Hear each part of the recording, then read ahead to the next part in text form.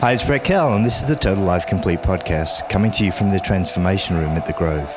Today I'm here with Justin Nygren, co-founder of The Grove Dallas, art event producer, and relational architect. Welcome, Justin. Thanks. Hopefully today we'll talk about community building, social enterprise, and perhaps a little bit about sauerkraut. We'll see how we go. Nice. Okay. All right, so we'll start off with the introduction.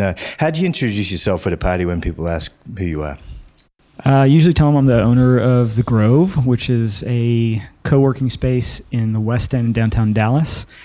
It's a little bit more, a little bit unique in that it focuses on social impact. So we're not just a standard co-working space focused on just standard startups or freelancers. There's a larger social mission. I'm also dad. I got 2 kids. I got 50-50 custody with them. So do my best to spend as much time with them as possible. And, I guess, my life's mission, if you will, is to leave the world a better place than I found it. I do everything that I can to keep myself involved in that space. Okay, so let's talk about the co-working movement. What is co-working and why is it a movement? Sure. Co-working as a movement of itself is anywhere between 10 and 15 years old, depending on what stories you hear and who you talk to. Really started around the time of the economic downturn, where you had a lot of people being laid off. They were subject matter experts, and they were trying to figure out how to keep their heads above water. Really the beginning of the rise of the gig economy, the freelance economy. And, folks just began to realize, why would I go and sign a 5-year lease on an office when there's 5 or 10 other people just like me, and we could split that load and share that weight. And instead of buying 5 copiers for 5 businesses, you buy 1 and spread that cost across the community, across the group. And so it kind of became known as collaborative consumption, basically.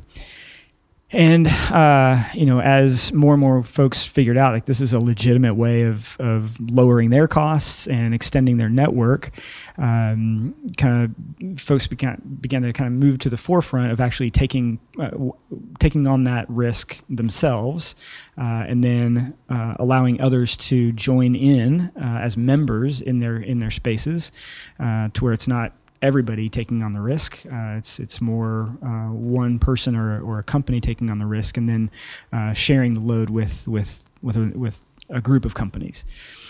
So that's really how co-working came about. It's evolved even since I've been involved in the co-working movement. I got involved in 2012. My first experience was with an arts community that was building a co-working space, and maybe we can talk about that a little bit later. And then fell in love with it. Just love the idea of community. I'm a natural connector and networker, and so that's that's kind of the basics of the beginning of the co-working movement. What qualifies it as a movement? Everything seems to be a movement now. Sure. We want to join a movement. I'm not sure how many movements you can be part of at the same time. Is there a limit? Or? Yeah, that's a great existential question. That's a really good point. And I think now that companies like WeWork, depending on who you talk to, there's debate on whether or not what WeWork does is actually considered co-working. They're more still tied to the standard executive suite model, kind of like the Regis's have been up until co-working. So I don't know if it's actually still a movement. I think it's still gaining momentum in some arenas, but in most developed cities, in most larger cities, it's become a staple in the freelance and even in the traditional business community, finding advantages of tapping into the co-working community. So I don't know. I think we're probably in a space where different arenas are in different phases of movement. Like Dallas was probably one of the later cities to really engage. I think co-working in Dallas has really only been really moving forward the last 3 to 4 years. Those of us that were kind of laying that foundation, there was no opportunity. There were no opportunities for co-working. But then you go to some place like New York City, and it's 10, 15 years old, and it's everywhere. Everybody and their dog owns a co-working space, on the East Coast. But then, even you go to Old East Dallas, and there's no co-working. You go to Richardson, there's one popping up, that's just about to, probably launch by the end of this year. So I think different places are in different phases of the movement. You mentioned a couple of other organizations that provide co-working or space rental services, and I guess just anecdotally, that's certainly from my perspective, that's growing, and it seems to become, these co-working spaces are popping up all over the place, and right. The fundamentals, fast forwarding more than a decade from when it started, seem to still be there. Right. The gig economy, maybe even just explain what that is. Sure. Yeah. The gig economy is the idea that there's actually a great show today on Terry Gross is actually covering this question of loyalty to companies. It used to be you got a job with one company, you stayed with them 50 years, and you retired, and you got your pension, and you got your gold pen, and that just doesn't exist anymore. Is it a generational thing? Is it an economics thing? I think it's a combination of all of those. But in terms of the economics, what people are beginning to realize is that they can take their talents, they can take the skill sets that they've honed over a period of time, and source those out to multiple companies, even multiple companies at one time. They don't need to be tied to somebody's desk from 8 to 5. They can literally work from anywhere in the world now. That we've got, cloud computing and email. I mean, it's just, the world has changed. So the gig economy is basically taking those talents and skills and farming yourself out to larger companies that can afford to pay you the rates that you want to make. There's kind of a philosophical approach to life and work embedded in this this movement, continuing this topic, which is saying, okay, as you well summarized, instead of a job for life, I'm looking at myself and my strengths and the value I can bring. And this type of environment, a co-working space, seems like a great place to locate, to say, not only do I need a place that's not my home to work from, but also I'm self-identifying as somebody that is taking a different approach to creating work and value. Right, absolutely. And one of the things that we talk about in the co-working movement is, you've got standard serendipity, which is you happen to meet the right person at the right time at a happy hour. But if you can build a community inside of a co-working space, you can accelerate that process. So there's the value of not only just having a space to work that's not your home, but also being involved in a community that's there to fight for you and help you grow in the way that you're wanting to grow. So I think it really is a values-based approach to work. What do I want from my life? Do I want, and that's not to say that a traditional job path at a 9-to-5 for a larger company, that it's not a valid career path. It's not an either or type of situation. I think it's just that we're in a period of history where that's not the only option anymore. Mm-hmm. And if you can figure out how to make it work outside of that, then the co-working community can be the support system that you need. I want to come back to what makes a great community in a second. You've already started down that track. Just in terms of co-working is it a catalyst? Is it responding to a demand that was already created, or is it something that is kind of created this whole industry in itself, mm-hmm. which is people can visit here and see that there's alternative ways to live and work. Mm-hmm. That's a really good question. I think it's a little bit of it, creating itself and people being visionary enough to see the opportunity that was there, but also born out of the changing economic landscape that we went through in 2007 to 2010, when people find themselves in situations that are outside of their control. Like being laid off, as tons of people, including myself, were in 2009. You have to find a solution, right? If no door that you knock on opens, well, then you build a door. And in a way, that's kind of, with Dallas, that's kind of, I think, what happened with us in 2012 to 2013 was a lot of people saw the opportunity to start building doors. So you have folks like Nick Clark over at Common Desk, one of the first ones to launch in Deep Ellum in 2012, and then us in 2013, and the deck in 2013 as well in Fort Worth. Just responding to what we saw was the opportunity to create environments that we were passionate about, that brought people that were like-minded and kind of moving in the same direction, brought us all together. And the whole proverb of if you want to go fast, go alone. If you want to go far, go together. So I think it's a mix of of us kind of creating the opportunities, but also responding to the need that we saw in the community. Do you see that the co-working community, is it still a community as this type of working becomes more prevalent? There's more demand for that, and there's economic profit available to folks potentially that are willing to set that up, and more spaces are being set up. Will the community still be a community, or is it now just it's been incubated now and now it's a free-for-all? Yeah, man, that's a hard question. It's a good question, but it's also a hard question. When we kind of started kicking off our spaces in 2013, Oren from Fort Worth and I realized that, we as the smaller co-working spaces, quote unquote, as we were kind of getting our traction, we realized that, we weren't going to be the only players in the game for very long. And what we wanted to do was twofold. One, protect the community that we were building at the time, but also protect ourselves from the conglomerate, from like the WeWorks that would come in with large marketing dollars and announce that co-working was finally in Dallas, even though we'd been doing the work for years.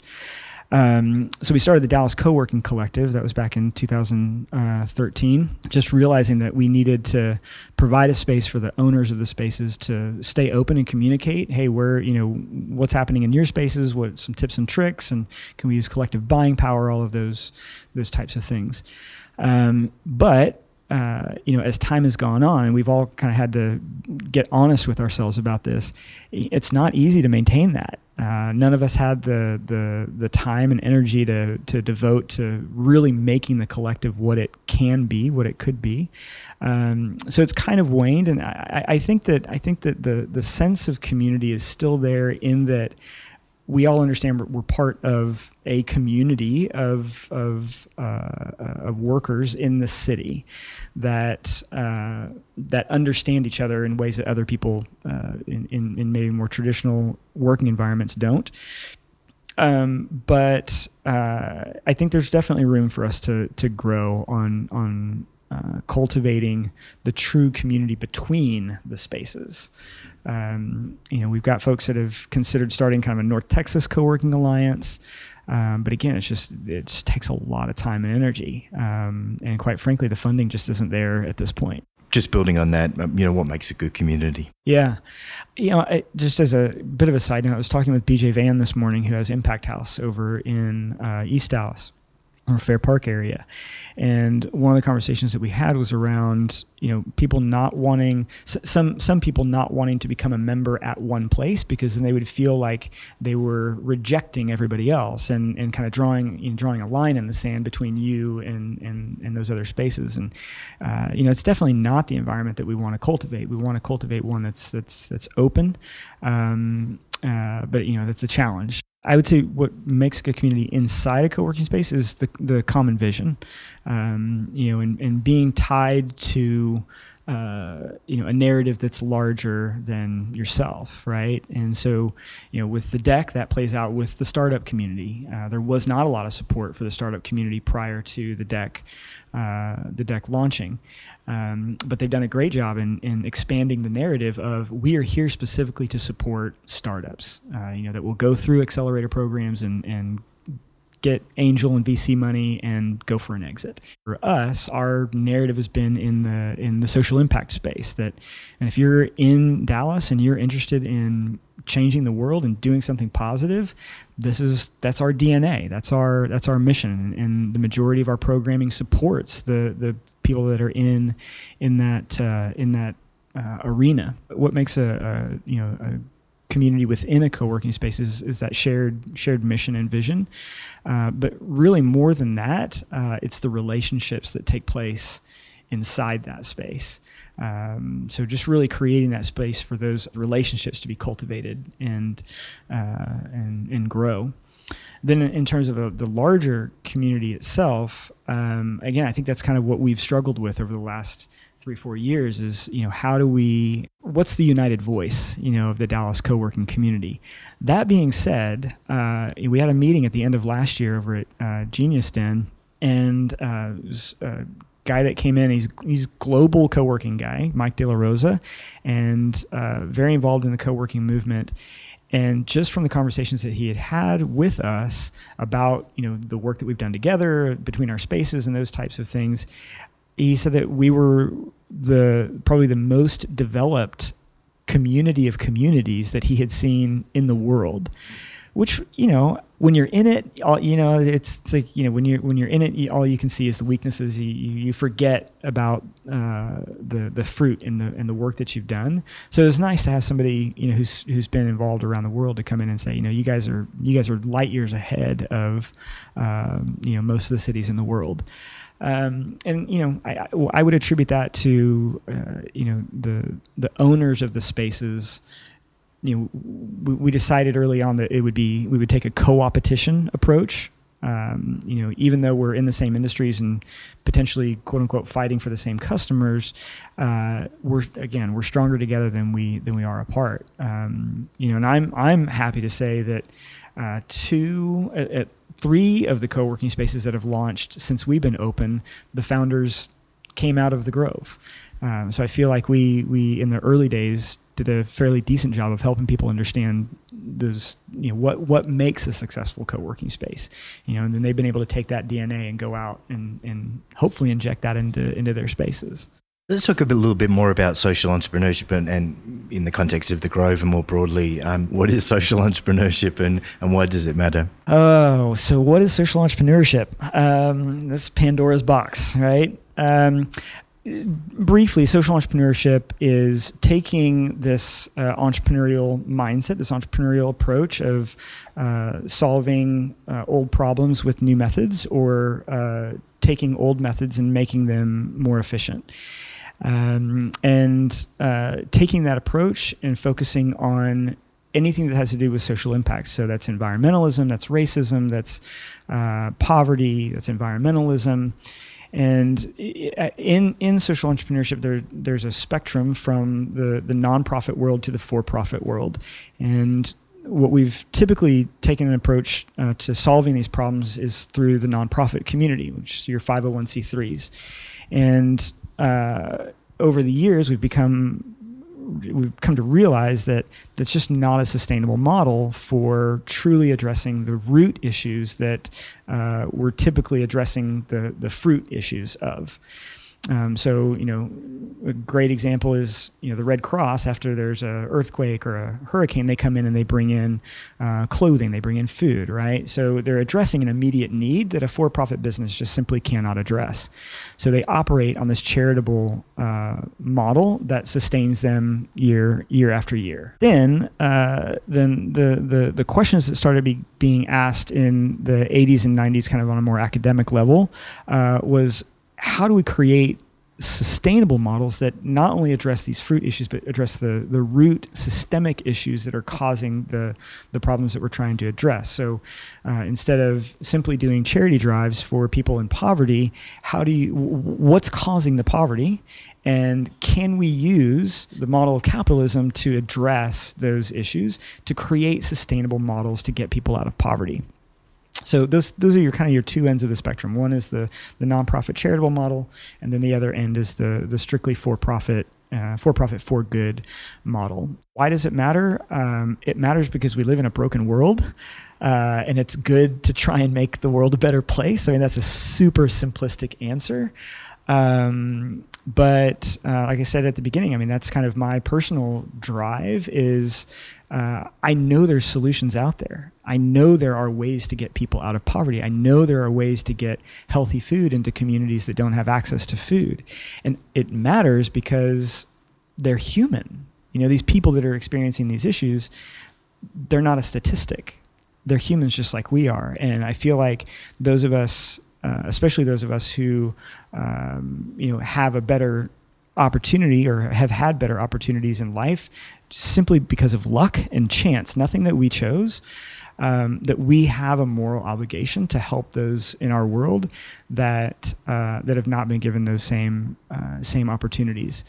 I know there's a lot of people that disagree with me. The whole well, if you work for it, then it's yours, and if people don't want to work for it, then they don't deserve anything. I think that's way too simplistic of a conclusion to come to in life, given the complexity of the world that we live in. We're sitting here in Dallas, Texas, and both business and nonprofit are both big business here in this city. So how does social entrepreneurship fit in here? Does it find a more fertile ground here, or are people kind of confused and go, where does this fit in with what we've got already? Yeah, on the nonprofit side, I mean, you're right. I mean, it's big business. The United Way of North Texas is one of the largest. I think it's one of the oldest in the country, if I'm not mistaken. And they do amazing work, and they will continue to do amazing work because they continue to improve their model with things like the Ground Floor, which is their social entrepreneurship accelerator program that we're fortunate to get to partner with them on. Intellectually, that's been the model that people are able to wrap their mind around. Okay, I go and I become a CEO of a company, I do great, and now I can want to give back, and so I contribute to and become a mentor, or do those types of things and get involved in nonprofits.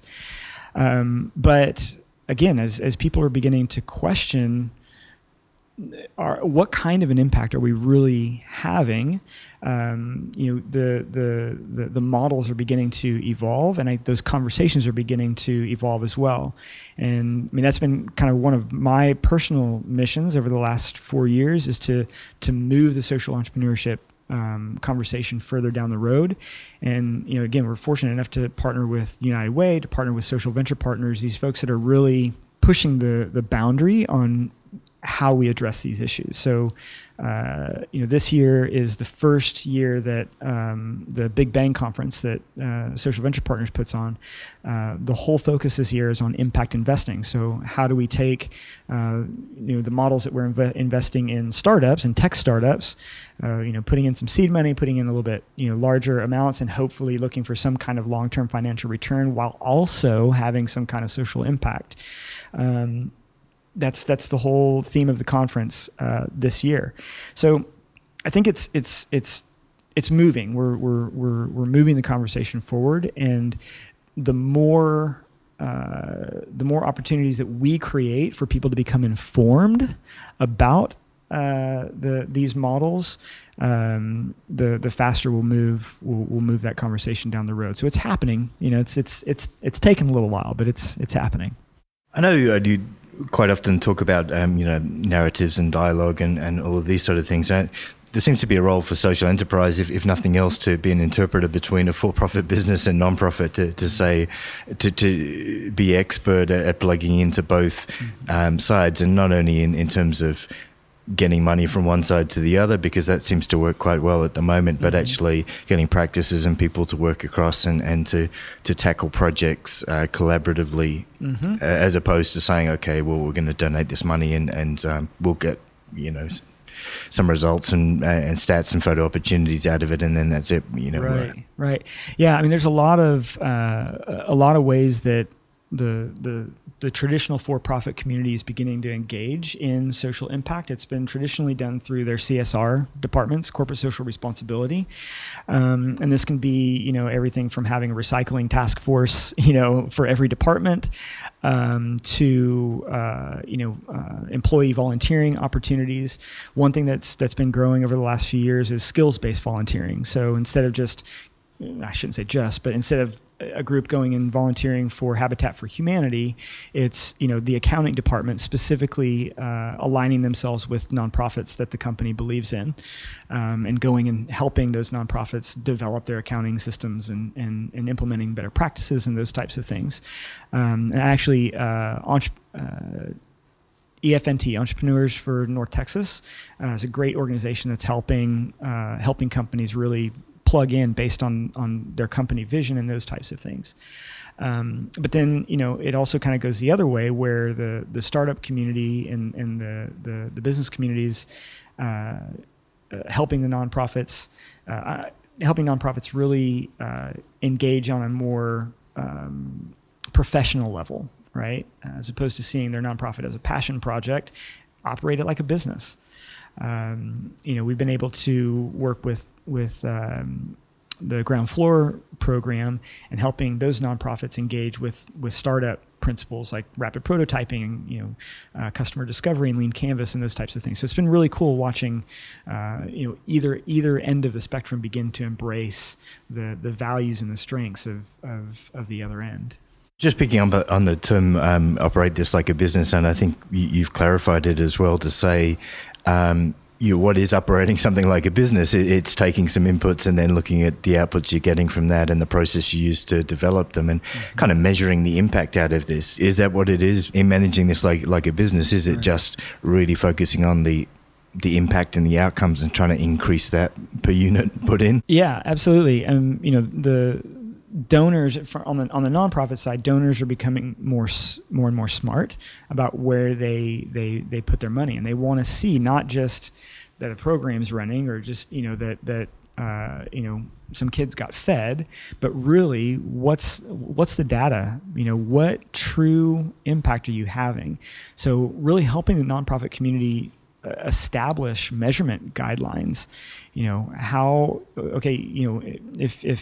you've got an after-school program for literacy, how do you measure the effectiveness of that?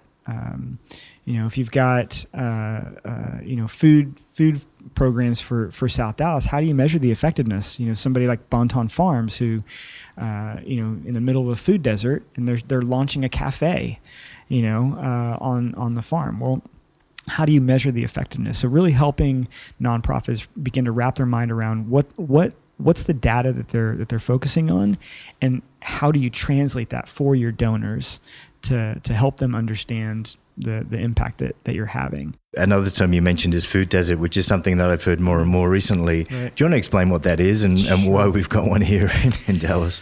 Yeah, the why we have one here, that's a systemic question, I think. It's a cultural question around how the city of Dallas views the residents south of I-30, quite frankly.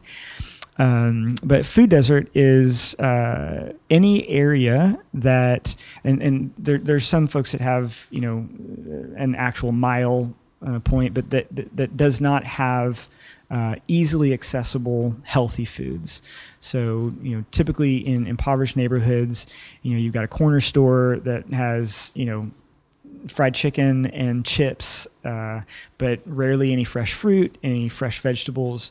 And so, you basically develop an area where access to healthy food is not easily attainable. So, for instance, in Bonton, Darren Babcock tells the story of, after he moved down there, said, hey, I want to get groceries.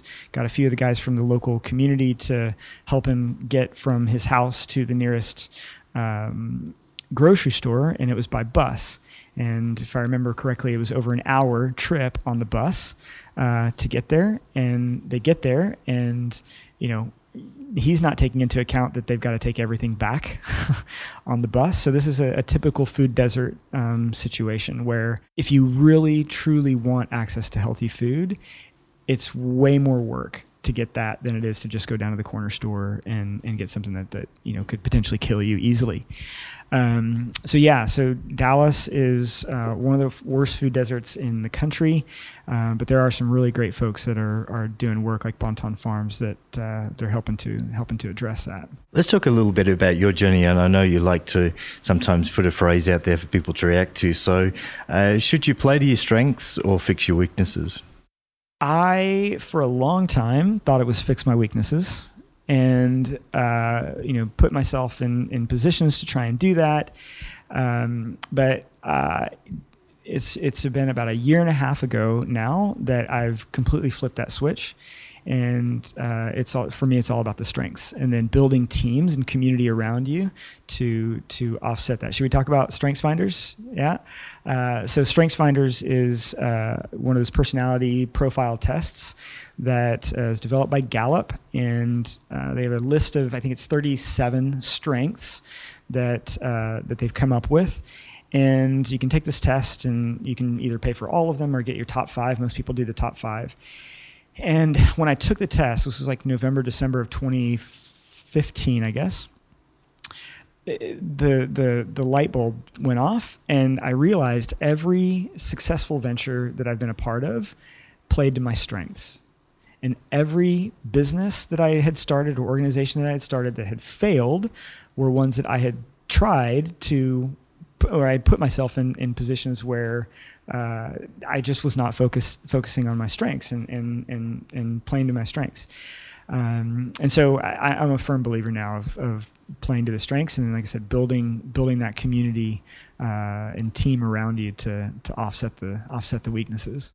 We sat in this very room a couple of weeks ago just to, I'd asked your assistance in understanding a bit more about social enterprise in Dallas and the lay of the land, and I'd enjoyed our conversation and become a member here. So that's that. And but also, I know we talked a little bit about StrengthsFinder, and I've got no affiliation with them. You can easily go online and find out what people say about StrengthsFinder. But I noticed for yourself, a light bulb moment had gone on, and I think just a philosophical point, I guess, for the listeners, which is, quite often you're in a situation and you feel like you're losing. You wake up every day and it's difficult, and you're going uphill and all that sort of stuff. And it's only later on when you can look back at it, as you have done, and say, really, I'm playing to my weaknesses every day, which is a pretty difficult. And I think you can probably feel that you're working really hard and you're investing a lot when you're playing to your weaknesses and not getting necessarily a lot of results out of it. Yeah, your ROI is, not if you were a business. What's your ROI with the amount of energy that you're spending? Another great book in that, kind of in that general direction is ROE Powers ROI by Mike Rose. StrengthsFinders, I stopped short of saying it changed my life. I think it changed my perspective on life. My number one strength is belief. And had somebody told me that 10 years ago, where that strength is, I function best when I put myself in companies, organizations, scenarios where I believe in the moral contribution of the whole. If somebody would have told me that was my number one strength 10 years ago, my path would have been completely different. And number 2 is connectedness and being able to see connections and opportunities that others don't, and helping facilitate those. I kind of just knew it and I did it intuitively, but seeing it as a strength and intentionally implementing or creating opportunities to function in that strength has just changed everything this last year and a half. You've talked about serendipity, and then I guess a characteristic of a good community is this kind of structured serendipity, accelerated serendipity. Yeah. So arriving here at this very moment as we sit here in the Grove, was that serendipity or inevitability or chance? All the above. Can we do answers? That's D? allowed. Yeah. So I think it's there's circumstances that are out of your control. There's circumstances that you can control. There's circumstances that you try to control that just, refuse to be controlled.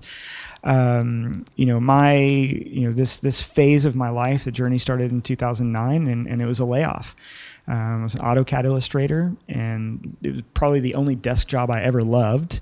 Got to draw all day and work on patents from Google. It was great. But again, out of my control, that, economy had turned down, the firm eventually declared bankruptcy. Wasn't anything of that I could have done differently there.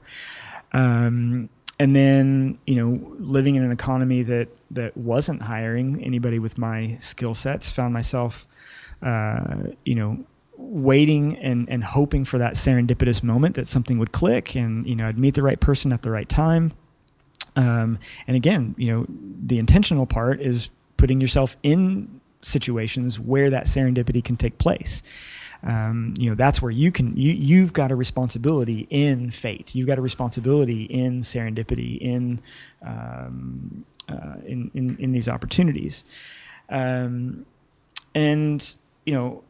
the kind of turnaround was a serendipitous moment. I had taken action and emailed a group of about 10 to 15 of our close friends and said, look, this is where I'm at. I'm tired of working these contract jobs. Got to do something for my family. And one of those friends had heard about the Art House project, which I didn't know had stalled. It had stalled out. And I went to go kind of pitch them on hiring me to run it when it was ready. And serendipitously found out that it had stalled. There was an opportunity there. And what is that project? Just to explain to the listeners a bit. So Art House Dallas is a nonprofit here in Dallas that was kind of similar to the arts organization that I and a couple friends had started in 2007. Basically mentoring, nurturing, cultivating artists and building opportunities for them to create community. And they had been, I think, in Dallas for a year or two, and maybe 2 years, and they were working on creating a co-working space for specifically for artists. And that was my background. A lot of most people in Dallas knew me for our organization, Art Love Magic, and so it's perfect fit. And at that meeting, found out that it had basically stalled. That just too much on the plates for the folks, and I pitched them on hiring me to finish the project, and that was a huge risk on my part. I'd never done anything like that, but knew that I had the resources and the community around me to at least try and make it happen. And so, the question of serendipity versus are you responsible for fate? I think it's all the above. I wouldn't be here doing the Grove without the serendipity. Those chances that happen to come across your path, but it's also what you do with those chances and opportunities. I could have just as easily have said, oh, well, I'm sorry, your project stalled, call me when it's done. I hope, best of luck. But, I was intentional about engaging in that. And I think that's another, personally, just on a philosophical level, being intentional, when I say it, it kind of sounds like a, duh moment or, kind of reaction, but being intentional about the opportunities that you take, being intentional about the decisions that you make and the circumstances that you put yourself in, I think is key. That's key to success. And, what I found the way I kind of operated for a long time was just, being a victim of the circumstances and not being clear about the direction that I wanted to take with my life. But once I got clear on that, that's when doors start opening. That's when relationships start forming and opportunities. Opportunities come up that you couldn't have baked up in your wildest dreams. I wonder how much of serendipity comes as a result of necessity. Being the mother of invention. People don't tend to ask for what they really want out of life until a desperate state. You've lost your job and you go, oh, I've lost my job. That's terrible. Now I'll do what I really want to do.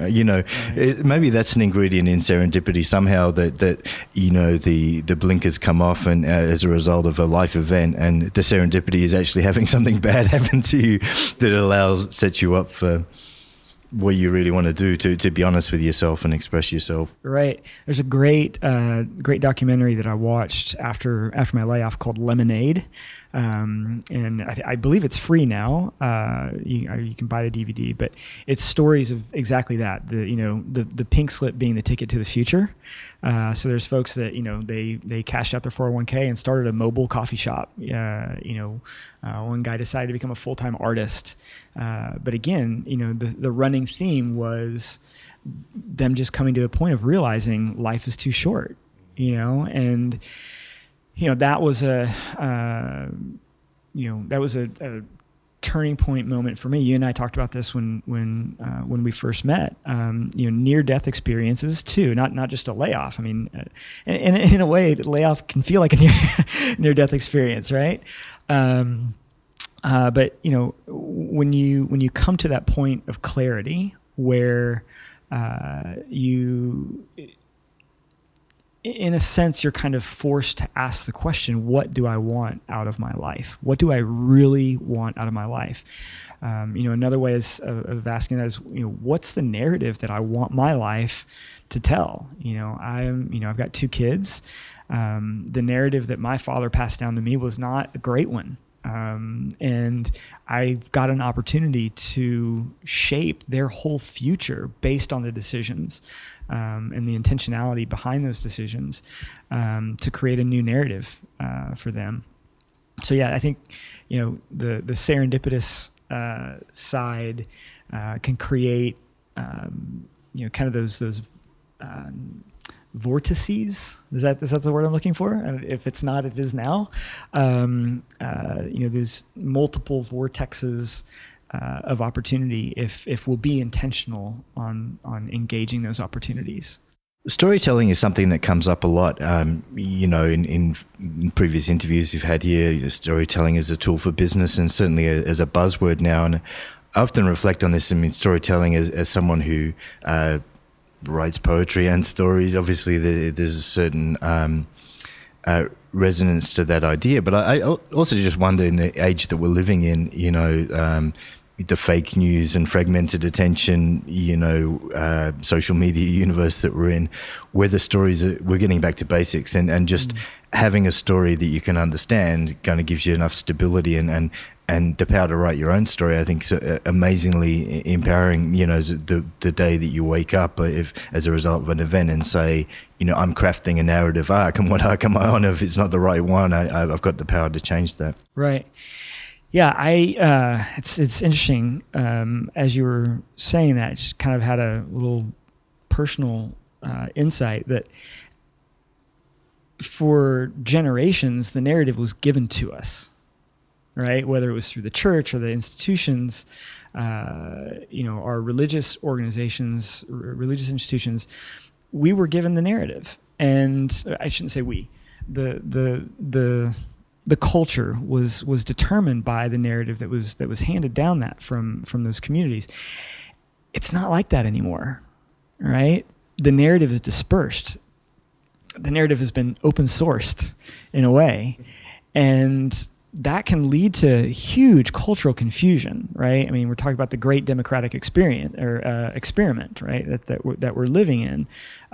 This kind of narrative has never existed before that we know of. When you create a culture where the narrative isn't dictated by one institution, but you create an empowered community that is given the opportunity to create their own narrative, that's a powerful thing. And that's the world that we're living in, right? And so, with social media, we're kind of authoring our own narrative and the way we want people to understand us and our lives. And that can be a good thing or a bad thing. That's a whole nother conversation. But what it does, I think it gives us the ability to create kind of sub-narratives within the cultures that we live in. Again, that kind of goes back to co-working, right? People wanting more than just being able to, okay, it's great, I can work from home, but what is that really doing? Now I'm missing community. Well, and we're creating this narrative that says you don't have to. You can still be an independent worker, but you don't have to lose the opportunity for community. So yeah, we're living in a really, really interesting age when it comes to kind of what's the narrative, And there's probably some level of angst as well with as you move from a cultural narrative that says, and certainly for the way I've grown up and wrote about in my book. Working class background and then getting one of the first in my family to get a degree and then move into professional work and do that. That's kind of a narrative that you can get you can say, look, this is my responsibility. This is the next step and I need to climb the ladder and, have expensive stuff and go to restaurants and travel because that's really fulfilling. Right. That's my self-actualization, but it's actually not really, and that's why I have a bit of a problem with Maslow's hierarchy of needs and what self-actualization actually means and it can be misunderstood as meaning, which is not just pursuing a narrative given to you by someone else or that you've inherited to its logical conclusion. I kind of did that and then went, okay, I've done that now. I've been successful and I've had all those experiences. However, I feel hollowed out inside. I'm not expressing myself in other parts of my values, teaching, learning, giving back, all of those sort of things I'm creating. Yeah, it's the more you and I talk, the more I'm just kind of, I just get dumbfounded of how similar we've had so many similar experiences. But, my moment for that was I had been in ministry, for almost 15 years. And, our family had a car accident and, just realized one of the revelations that I came to was I was living somebody else's story that was handed to me from the culture that they had created. And that was, if you wanted to be spiritual and you wanted to be a leader, well, then you become a pastor and you go to school for that and you build a church and you build it big and that's what you do. And, the accident gave me the freedom to say no. Like, that's not my story. That's not who I am. That's, somebody else's suit coat that was tailored for them. And they assumed it would fit. It would fit on me. But there's a process that comes after that revelation. I think that's probably a lot of the folks that you're reaching out to help kind of walk through that transitionary period of, man, I've been on this path for X amount of years. I've dedicated to it, but it's just not who I am. How do I get out of this, we used to call it the rat race, but how do I get off the treadmill? How do I write a new chapter? And, again, I mean, I just always go back to community. You don't do it in a bubble, don't do it in a vacuum. There are people out there that are ready and happy to help you craft, the next chapter. And I've had the joy of watching multiple people go through that over the last 4 years, come in with no vision, no resources, questioning whether or not they wanted to live, even to that point. And begin to actually make good on their personal dreams, their personal vision. So it's definitely worth the work. Great point about community there, because my next question was going to be, how can you make a change in your life without having to have a car accident? And I know we were talking about, I'm drafting an article on, what I've learned from near-death experiences and those types of things where you consider your mortality, because it's taken a number of those and then a kind of a living near-death experience where you realize that your current path is really heading off in a direction that you don't want to, and the logical conclusion of that is a life not lived, which is a form of near death maybe, and then moving over to a different path. And I often say part of that is acting and interacting with other people is a way to redefine what your story is, because doing something, making a small change in your life slowly redefines who you are. But to your point about community, meeting somebody similar to you that is living a different life or has been through that seems to be a real way to accelerate that. Yeah, I think there's a couple points to that. One is incremental change is change nonetheless, right? So making small changes in your life to begin to move in the direction that you want to go in, despite your current set of circumstances. Something as small as just, once a week, go on a hike, get alone with your thoughts. Right. And this is something that I struggle with, we're constantly on, the internet is constantly accessible, even in the woods on a hike. But turn off the phone, turn off the computer, just go really contemplate what do you want? What do you want? And what's one small decision that you can make to begin to move in that direction? Again, back to, intentionality. But two, you're right. I mean, it's getting into community with people who have gone through what you want to experience. And those communities are out there. Right. I would hope that the Grove is one of those that people can see it as a place of potential personal transformation, find meetups, whatever it is, Eventbrite. There are opportunities out there to engage with people who have gone through the process of redefining their narrative, redefining their story. And reach out to me. Send me an email. I'll go have coffee. I love walking with people that are in that space of questioning. Again, I see what the potential is. It's hard work. It's difficult work. But the way I see it, you can wait for your near-death experience to kind of pressure you and push you, or wait for your layoff to hold your feet to the fire, or you can begin to be, to take those intentional steps to move in that direction. Either way, it's hard work.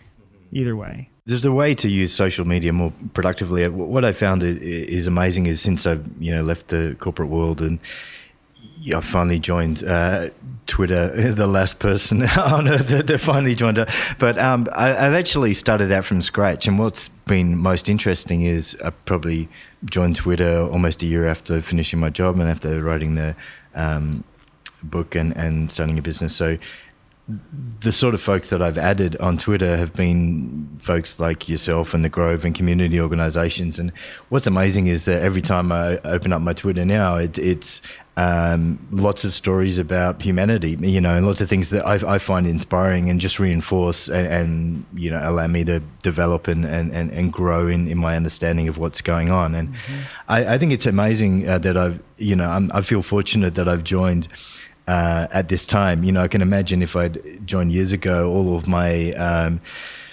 feed would be about buying a speedboat, right, or a holiday house, or something like that. Exclusive getaways to de-stress and have some mindfulness time. And thankfully, it's not cluttered up with all of that rubbish. I can just just learn about real stories about people instead. Yeah, I think there's value in curating your content.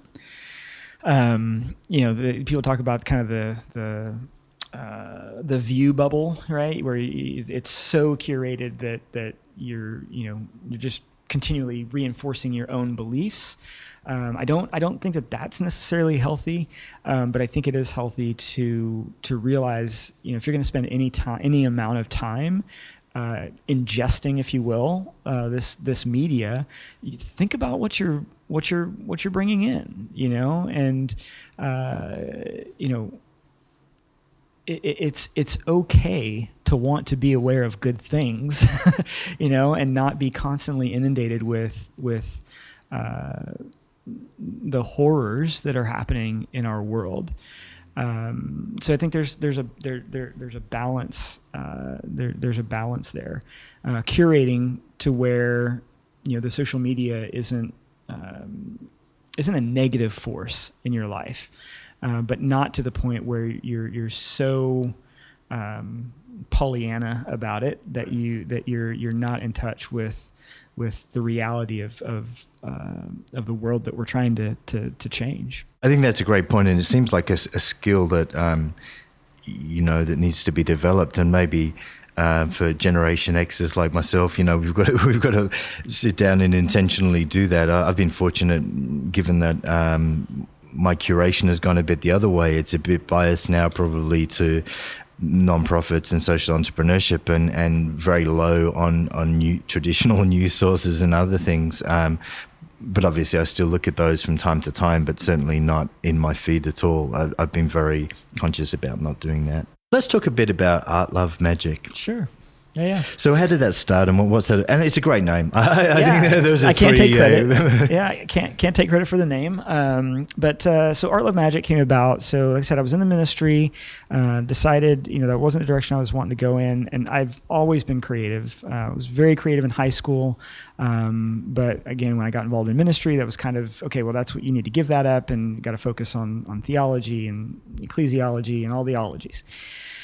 Again, the rec kind of allowed me to just get honest with myself and just say, I'm a creative. I always have been a creative. I'm always going to be a creative in some sort.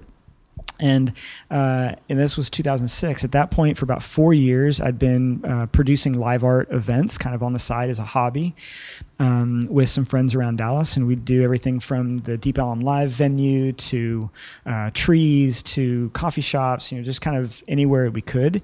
So my art, if you will, I kind of played guitar and, was in a band.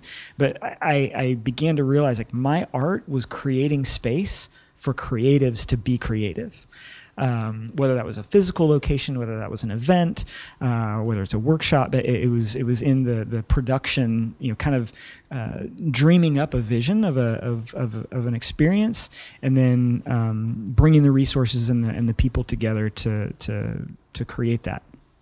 And so after we decided to end the church, so just like within a week or two, I got a call from a friend who had helped start that church. And he was no longer involved and said, hey, I'm working with this guy in this organization, in this company, and he's telling me he wants to start an arts organization to mentor artists and, give them positive support and community. And again, serendipity, right? I was intentional. I was moving in that direction, but serendipity, I never in a million years could have predicted that he was going to make that phone call. So basically said, okay, yeah, let's sit down, let's talk. That was the end of 2006. And the original idea was a little bit more focused on kind of the graphic illustrator community. Both the founders are graphic illustrators, very heavily into the comics world, graphic novel world. And so that was a little bit of that was the majority of the focus. And then the live art production would be just kind of a component. And we could not have predicted the response that we got. We launched our first show in February 2007. And before the doors were open, there were people lined up at the doors halfway through the show. And now, mind you, the show itself, the experience is all focused around live art. And my kind of tagline was tearing down the wall between the creator and the spectator. You go to a gallery, you might hear an art talk from the artist, but you never really get to see what their process is like. You never really get to get in their head and in their creative space. And so these events were designed to do just that, to get you as an attendee, as a spectator, into the creative's space and even creating with them, right? So this the whole production itself became an artistic experience. So yeah, halfway through the first event, the gallery owners were asking us when the next one was going to be. And I think in our first year, we did like close to 30 events within the first year. It might be even more. And it really took on a life of its own. And so, I was really heavily involved with Art Love Magic probably for the first three and a half years. And so 2009, when I was laid off, that was when I kind of had to pull back a little bit, kind of feel like it's on its third generation of leadership. So I'm kind of the grandpa,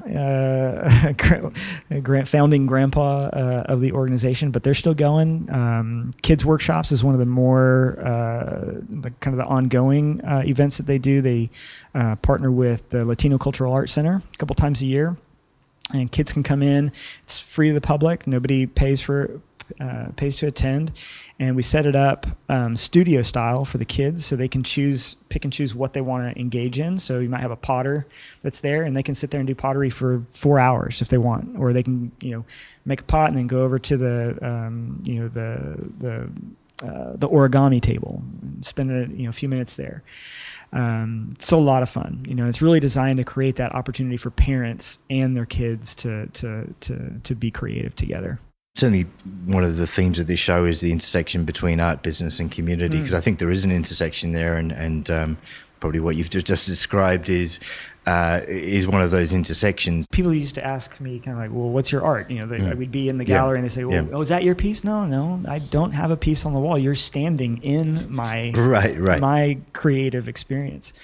And you're right. I think, in order to nurture both sides of that community, the artistic community and the business community, there should be cross-pollination. We're in the room right now, local artist. We've got, a couple of pieces behind you, Leighton Autry. And I've tried to be very intentional about supporting the arts community and bringing that, the creative energy into the business community. But like you said, the flip side is also converse.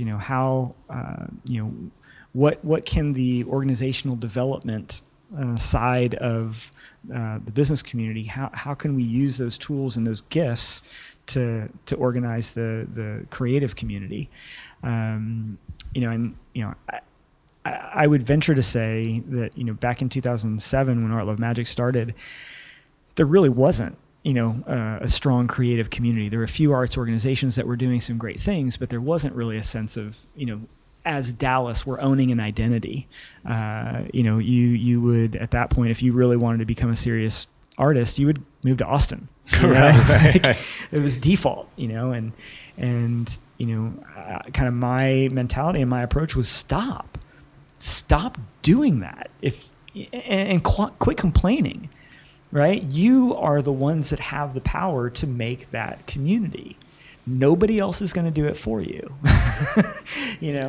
and if somebody doesn't take the initiative in beginning, again, back to narrative, in writing that narrative, it's not going to happen. Right. So, that was a big call for us in the very beginning, was like, stop leaving, stay here and fight for the city, with us. I think, and I think others would agree, but I think Dallas is a better place for it. Our creative community is pretty strong now. It's a lovely segue onto the section of talk about Dallas. So how do you explain Dallas? What's the heart and soul of Dallas? And did you grow up here or you? Yeah, so I was born in Southern California, grew up on the beach, skateboarding and all that good stuff.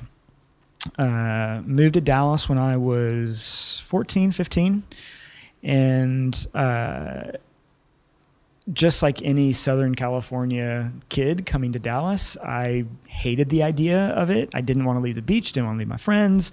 Was convinced in my mind that, everybody lived on ranches and rode horses to school and all of that. So I was surprised, I was pleasantly surprised when I actually did get here. It wasn't as bad as I thought. But apart from 3-4 years when I lived in West Texas going to school at Sul Ross, I've been in Dallas since. And Dallas, I have absolutely fallen in love with this city. It is the city that I will fight for with everything that I have because I believe in her. I wouldn't take the risks and the steps that I've taken over the last 10 years if I didn't believe in Dallas. I would have moved to Austin. Like, why stay here? Why try and start a new organization from the ground that's going to support the arts community when the arts community doesn't even believe in itself? But it's because I believe in the city. I believe in the potential that's here. And then same thing with the impact community. There weren't a lot of resources here in Dallas for the impact community. Very spread out, and you had to know the right people to get connected to the right thing. But again, I believe in the impact community in our city and want to see it thrive. Now that being said, I've told people in the past, if Dallas is my wife, Fort Worth and Denver are my mistresses. Right. They have done some amazing things that I believe show the potential of what Dallas can be, and has the opportunity to become. But again, it's work. It's not just something that pops up overnight, and it's definitely not something that's going to come from the mayor's office. It's going to come from people on the street, feet on the ground, who believe in the potential of the city. So, I won't stop fighting for this city. There's too much good to be done. There seems to be a bit of still frontier mentality amongst some of the folks here that are kind of digging in to, especially working across the art cultural space and other things. I mean, as a lot of people will be quick to point out, we've got, in Dallas, we've got arts and culture, we've got this we've got the largest arts district. We have the largest arts district in the country. I mean, that's saying something. Though if you walk around the streets, it doesn't always feel like exactly. I'm not sure that keep Dallas weird is kind of right. Maybe that's been used, that phrase. They'll have to come up with a new one. But there's certainly a number of individuals, and some of them already been on the show already, and hopefully get to speak to a lot more that are intentionally trying to create a community, recognize where Dallas is. There's lots of opportunities, and one of the greatest opportunities or characteristics of Dallas is the ability to start something, and the community that is quite small and connected still to support that. I don't think anyone goes, I hope there's no more culture here, and I don't want to help that person trying to make the city better. I don't think I've ever heard that. Yeah, no, it's I think about kind of the story of the West End. The West End is the original downtown Dallas. The very first buildings built in Dallas were built here. And, it took a major entrepreneurial spirit to get the city up and started. There weren't a lot of natural resources. We had the Trinity River, and that was pretty much it. And I think that spirit has stuck with the city. The question is, and again, it's kind of call to action. The question is whether or not people are willing to step up to the challenge of creating something new and contributing something positive to the landscape of our city. So one of the best projects that I've seen that's kind of in this vein of starting community and bringing something positive to the landscape is Aurora. That was just a dream. That was just a vision. But they've done an amazing job of not only collaborating with the local Dallas community, but internationally, and working with folks who have pulled off some amazing things around the world. And I believe that's one of the greatest creative assets that our city has. Is that the only opportunity to do something great and creative for our city? Absolutely not. There's opportunity galore, but again, it's the work. So Aurora, and I know is kind of, they studied the Vivid festival in Sydney, and that's been a similar type of thing for those folks. Will be well aware of it. If you're in Sydney, it's growing every year where they light up the Opera House now in various things. And I think there's just something, what seems like such a simple idea, but lighting up buildings and then taking that to the next level and making the buildings art has got, apart from the visual spectacle, I think there's a deeper psychological thing which kind of says, look, here's an overlay, here's a creative organic overlay on the concrete buildings that are around here in our city, in the way that we can project whatever we like on the city and make it whatever we like. One of my favorite ones that they did was about, I think it was not this past one that they did, but where they lit up the Wiley Theater, and it was basically like 3D map projecting, and no matter where you walked around, it was this just amazing cinematic experience. Transforming space.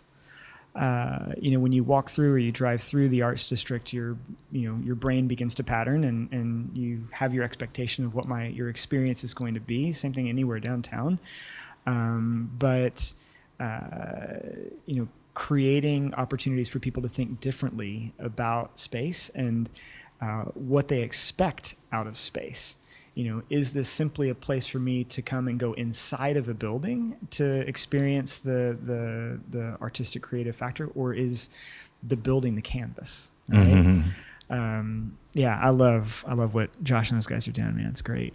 Let's take some time to talk about any other projects that you're working on that you want the listeners to hear about. Yeah, got a few. One of those is current working title is the Aspen Project, and this kind of came out of conversations that we've had over the last few years around access to mentors in both the startup and the impact community. There's kind of a semi-formalized process in the startup community of doing kind of whiteboard hours and office hours and those types of things. But just through conversations, people began expressing just longing for more depth out of those relationships rather than just a 1 hour talk. And so Aspen Project is designed to connect people over a longer period of time with potential mentors as well as advisors, kind of these kind of more one-off 1 hour opportunities. So hopefully that'll end of summer or fall. Those will be 6-month cohorts that anywhere from 5 to 10 businesses will go through at a time, and we'll basically curate the mentor opportunities for those businesses. I'm working with a consultant and author, a guy named Gary De Rodriguez, and we're creating a 2-module business intensive experience that will walk startup owners and social entrepreneurs through both the process of validating their business model, which we did last year here with the Unreasonable Institute here at the Grove. So validating their business model, and then also diving deep on managerial and leadership skills. So folks that are kind of in early stage are getting access to those tools that they'll need to implement as they scale. And continuing to work with social venture partners.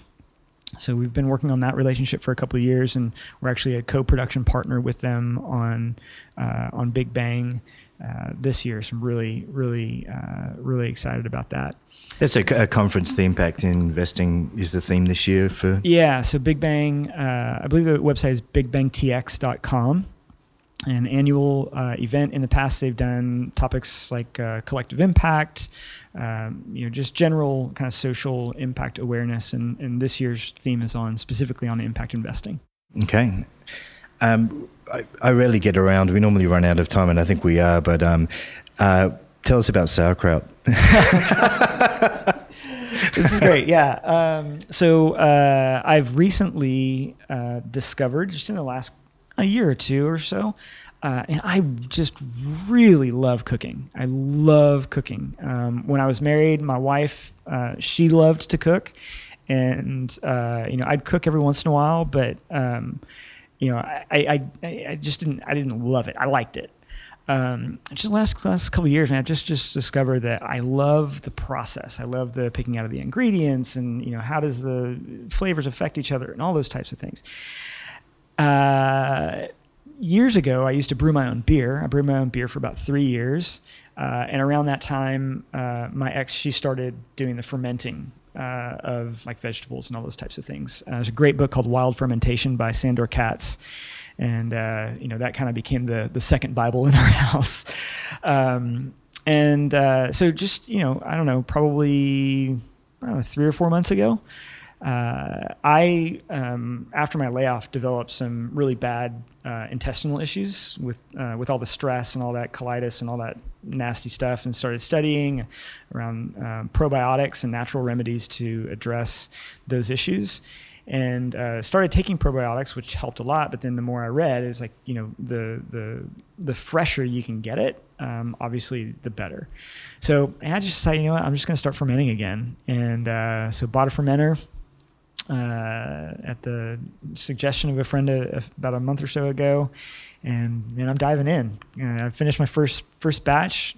I let it ferment for about a week. Probably could have gone longer. And I've been eating that over the 4th of July weekend. I haven't died yet, so I'm assuming it's okay. On my second batch, actually second and third batch now, and it's just a lot of fun, And I love sharing too. So like being able to take what you've created and watch somebody really enjoy it, and it's a lot of fun. I know certainly.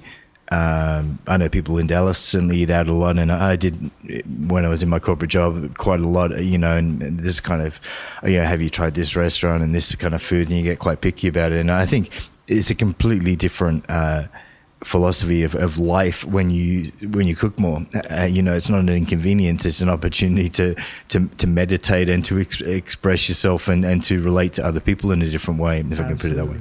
Yeah, I like the idea of it being kind of a contemplative exercise, because it causes you to focus, it causes you to slow down and be in the moment, be aware of what's happening right then and there. And again, yeah, like you said, the bigger reward is the sharing. My buddy Jeff yesterday, I shared the kraut with him. He's like, "Man, that was amazing." He's like, "I wouldn't pay for it, but I would eat it all day long." Like, okay, that's good feedback. Now I know, like, there's room for improvement. But yeah, that shared sense of community, of being able to enjoy the experience together is huge. I think it's nice. So we talk about small changes or just small things changing your attitude. A measure of success being what restaurants you've been to and how you rate them on Yelp or whatever, right. So versus, the meals you've made and who you've shared those with. I think it's kind of cool. And I don't spend any time watching the Food Channel or anything like that, but I spend a lot more time cooking than I have in my whole life, I think recently. And yeah, likewise. I mean, I've grilled more in the last 2 months than I have in my entire life. Yeah, likewise. We've got that in common, and it's just an amazing thing. And I learned since I was moved to the US the difference between grilling and barbecue, because in Australia we've got a barbie, and I'm talking about barbecuing, and people are confused about something about smoking meats and burning wood and all that sort of stuff. And now I'm a griller. I've got a grill, and I'm there. It's a distinction. Okay, so any other final words for the listeners? Anything else you want to leave? Final words you want to leave? No, not really. I mean, this has been great. I think one thing that really kind of hit me while we were talking is just the idea of people getting into community. Get out and find your people. There are people out there who, if you are willing to begin taking the steps in the direction that you're wanting to go, that they're willing to be your support. They're willing to help you build the bridge as you're walking on it. That's don't sell yourself short. Own your identity and engage it as much as possible. Justin Nygren, thanks for joining me today. Absolutely. Thanks.